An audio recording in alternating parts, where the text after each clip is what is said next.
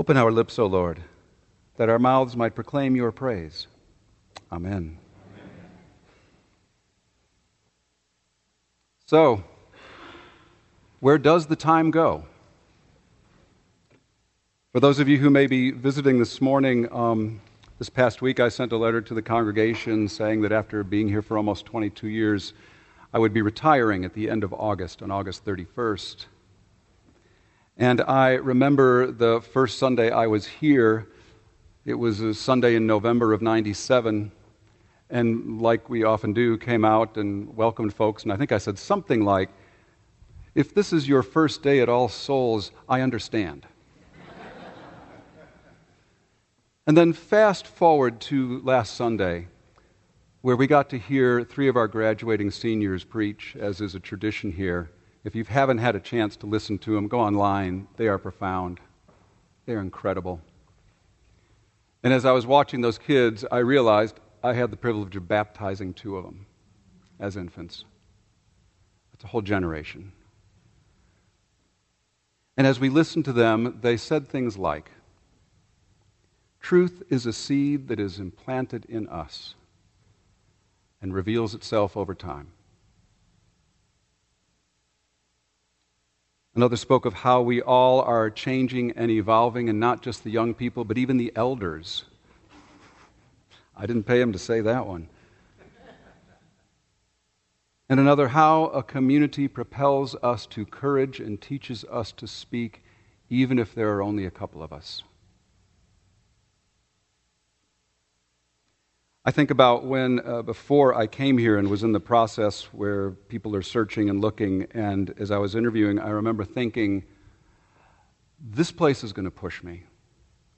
This place will challenge me hugely and push me way beyond anything I know and anything I understand about myself at this time. And as the saying goes, be careful what you pray for, because indeed you have lived that. As I think about the time from that first Sunday until today, I think about today's gospel. When the Spirit of truth comes, they will guide you into all truth, for they will not speak on their own, but will speak whatever they hear, and will declare to you the things that are to come. The Spirit has indeed guided us and pushed us and challenged us, and if we don't think that's what the Spirit's about, just ask Jesus. Soren Kierkegaard, speaking about the Spirit and truth, puts it this way: the truth is a snare. You cannot have it without being caught. You cannot have the truth in such a way as to catch it, but only in such a way that it catches you. As I think back on this time from that first Sunday till now, I see many, many ways that the Spirit has captured us.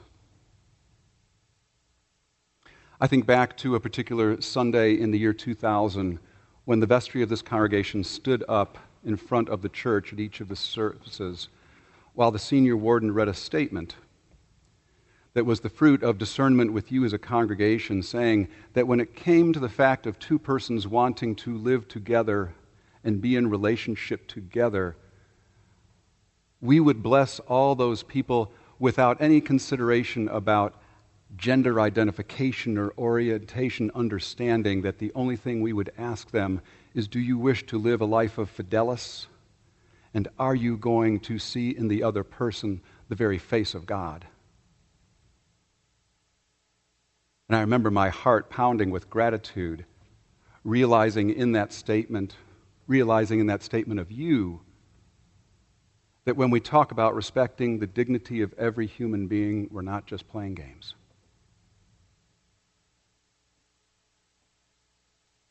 I see people eating dinner in the parish hall with women who are in transition in their lives and moving from a place where people are subjects and entitled with something about who they are, and instead there are names and there are stories that are known because people have sat down at table with one another. I see thousands of people receiving mental health services on a sliding scale over the years as our community mental health system continues to deteriorate.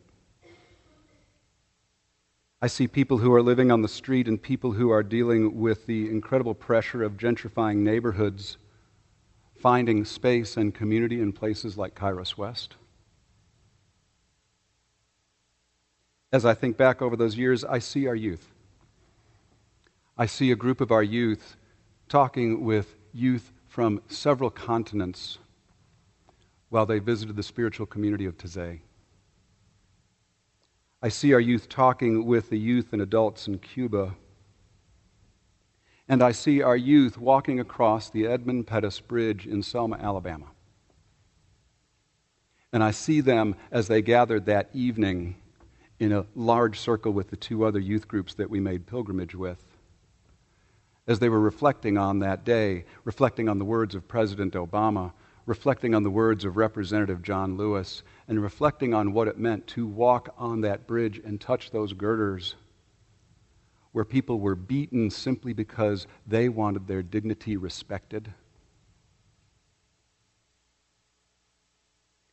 And I've gotten to see a generation of graduating seniors stand in this pulpit and talk to us about how they have been formed and shaped by this community. And oh yes, I do see a few things done to the buildings while we've been here. Yeah. For those of you that may not have been here for 20-some years, literally over that time, literally from the foundations to the roof and to the cross on top of the roof and everything in between. And how we said, this really wasn't what we all bargained for, but we're the generation here, and we pray that the next generation will look at us and call us blessed. They better. But we didn't just gussy up the buildings. We also saw to it that we put some money aside in the endowment so that there is proactive care, so that no congregation after us would ever find themselves in the same kind of hole we found ourselves in. And we didn't do it just to create a museum. What we did was realize that, in fact, there is no integrity in burning oneself out. And that includes buildings. There is no integrity in having shabby buildings and saying, someday we'll get to that. What we learned in that journey was that if you're going to love your neighbor, you've got to love yourself. The two go together. You don't get one without the other, really. That self-care and care of others have to go hand in hand. And we didn't just clean up these buildings for ourselves. I mean, one of my favorite things here is to come out at the end of the day and walk to my car and look across the street here, and I see groups of people, and I have no idea who they are. And I love it. Because what that means is that there are so many people using this space, I can't keep up with them. Now, Becky may say that I can't keep up with a lot of things, but that's not what this is about. It's about all the different groups here who every day of the week, every night of the week, whether it's the multitude of anonymous groups or the various nonprofits that use this space, or through the years, the myriad of religious groups spanning from altar-calling evangelical groups to the Wiccans who use our parish hall and who have danced under our trees for their celebrations, and we say, glory. Because what we realize with these buildings, we're not just providing rooms. We are providing a space.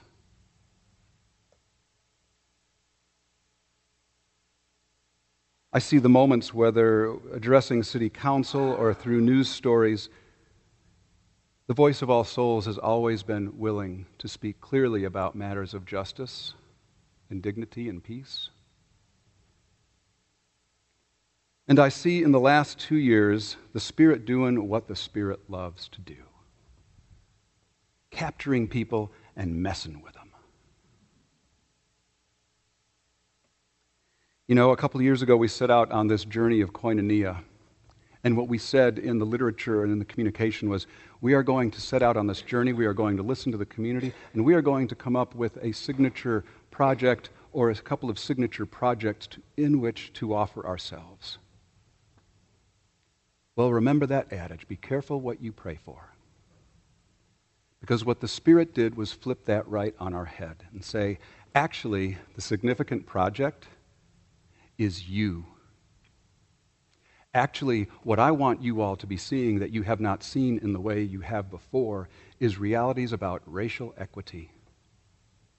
And I want you to plunge yourselves into that, to examine it. I want you to work on yourselves, ourselves, so that we stop seeing white supremacy as having to do with a bunch of shaved-head young people, but to understand, as the Spirit wants us, that white supremacy is about the air we breathe, the water we swim in, the day-to-day stuff every moment of our lives and every institution of our lives that has been set up to benefit white folks. And it is so subtle that unless we dig deeply, we aren't going to see it, because it works really well. What the Spirit has done to us when we prayed to teach us about this community is something that Nicodemus found. All Souls, like Nicodemus, may be seen as an elder institution in this community, 120-some years old. It may even be seen by some as a leader institution in this community. But like Nicodemus, we are finding in our elder time, in our leadership time, we are having to be born again. Like Nicodemus, we are having to learn that race is not simply about bias or my making friends with some people of color. That's not what it's about. It's about understanding the systems that promote our kids over kids of color and systems that promote us over people of color. As an educator friend of mine said when we were talking about our legal systems, our economic systems, our educational systems, they said, Todd, those systems aren't broken at all. They are, in fact, amazingly efficient at doing what they were set up to do. And that is to promote white kids over black kids and white people over people of color. They're doing exactly what they were designed to do. That's what happens when you pray and open yourself to the Spirit who will guide us into all truth and say, teach us what we need to know. And the Spirit says, thank you, now that I have your attention. But in all of this, it's not simply the big moments that I'm seeing. Because I'm again reminded of what one of our young people said last week. They said, and that they talked about all the things they got to do, going to Selma, going to Cuba. And they said, it wasn't just all those big moments. It was all the days in between. It was just the day-to-day stuff, the day-to-day that we lived around here. And I realized what he was saying is it's not just the big moments. It's like how we talk to one another on Tuesday afternoon. How we talk to one another when we're in meetings. Are we respecting the dignity of every human being? Are we listening to one another? And as he was saying that, I was thinking of the many conversations I had on Tuesdays with that kid or Wednesdays or Thursdays, and I'm like, oh my gosh, he was listening. They were picking stuff up. But it's true. Because we don't have those big moments if we're not functioning with dignity and respect and listening on Tuesday and Wednesday and Thursday in our everyday lives. How do we talk to one another? How do we take responsibility for our own interactions and our own lives? And so as I think about these moments, I again hear Kierkegaard. We don't catch the Spirit. The Spirit catches us. And the Spirit calls us again and again to die to what we think we know about ourselves, the world about us, and even God. That like Jesus, the Spirit loves to drive us into wildernesses, not just to mess with us, but so that like Jesus, in the wilderness, we will find who we truly are.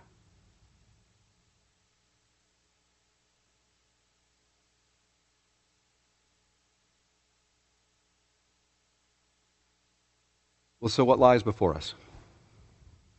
I want to say a few things about me and then a few things about you, and because I'm the youngest, I'm going to say it about me first.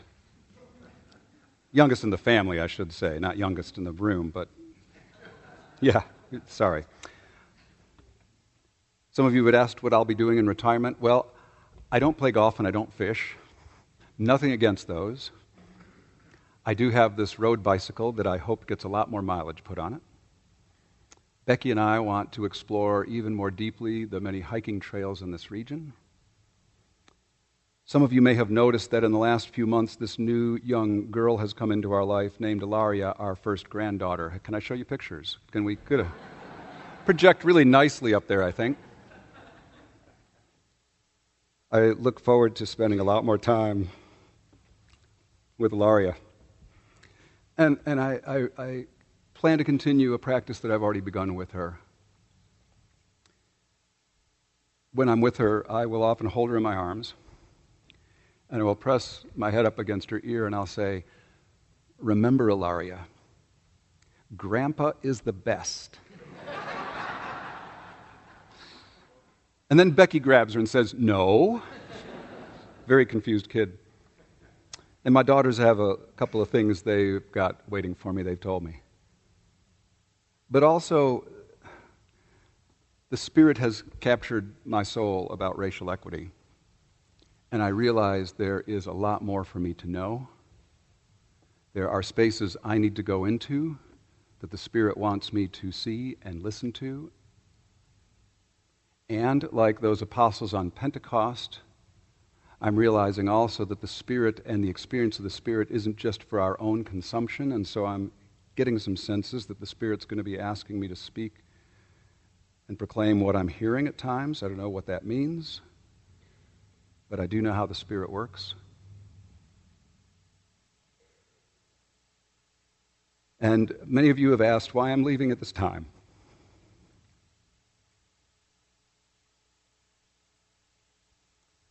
I have this longtime friend who for many years ran track, and the discipline they ran was relay races. You know, those folks that hand the baton off. It's not enough just to run a sprint. You got to then hand the baton off. And he loves to talk about that, and he likes to say things like, "It's important to know when to pass the baton."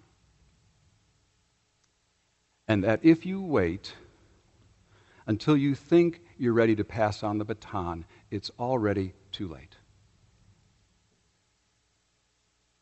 For the team to function best, those who are carrying the baton need to know when to pass it off while they still have energy and competence to do so. I know what this job deserves. And after 22 years, it's time to pass on the baton. And believe me, there are many times when I've thought I'm the dumbest priest in Christendom. There are many times that I have wished I was 50 years old right now so that I could run with you into the next 10 years of your life.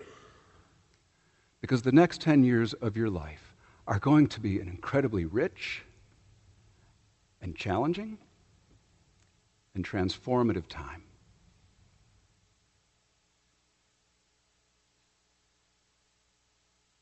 And that's where we segue into, what about you all?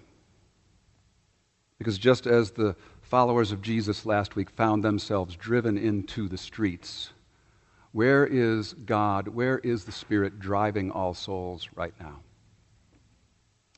I don't have that answer, I'd be the Spirit, but I do know a few things. I know this.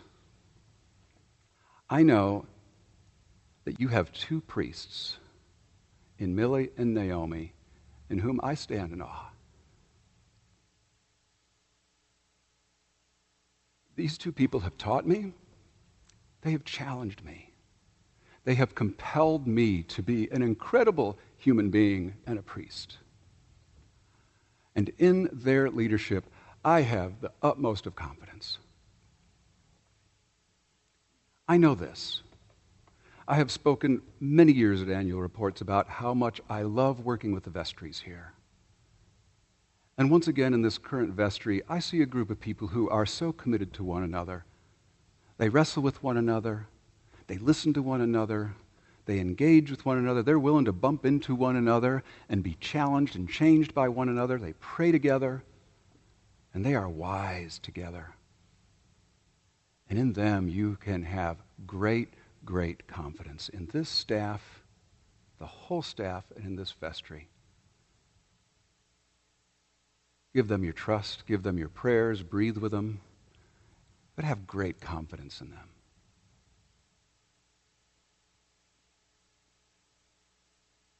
And again, I see these past couple of years of our journey in Koinonia to be a spirit-catching reality that truly has been not about us catching some truth, but us being caught by the truth. I see a community who's realizing that its job is not to go out and tell the community what it needs, but its job is to listen and then act. I see a community grasping ever more deeply the foundations of our faith. If you want to find your life, you must lose it. To follow Jesus, you must be born again, and again, and again, and again. That there is no Easter without Lent, Holy Week, and Good Friday. And it's only those who embrace Good Friday who ever find themselves walking into Easter. What these past couple of years of this Koinonia journey have offered us is a clarity about who you are and what you want to be, and a clarity about what you will expect out of your next Dean. What this journey has brought is a whole new set of lenses to see ourselves, to see the world around us, to see God. And it has been a long journey from that first Sunday in November till now. And it's been a journey of risk, of trust building, of creating spaces to allow the truth to speak to us and make us uncomfortable and set us free. Creating spaces where voices are not shut down, but in fact, we are asking again and again, who are we not listening to?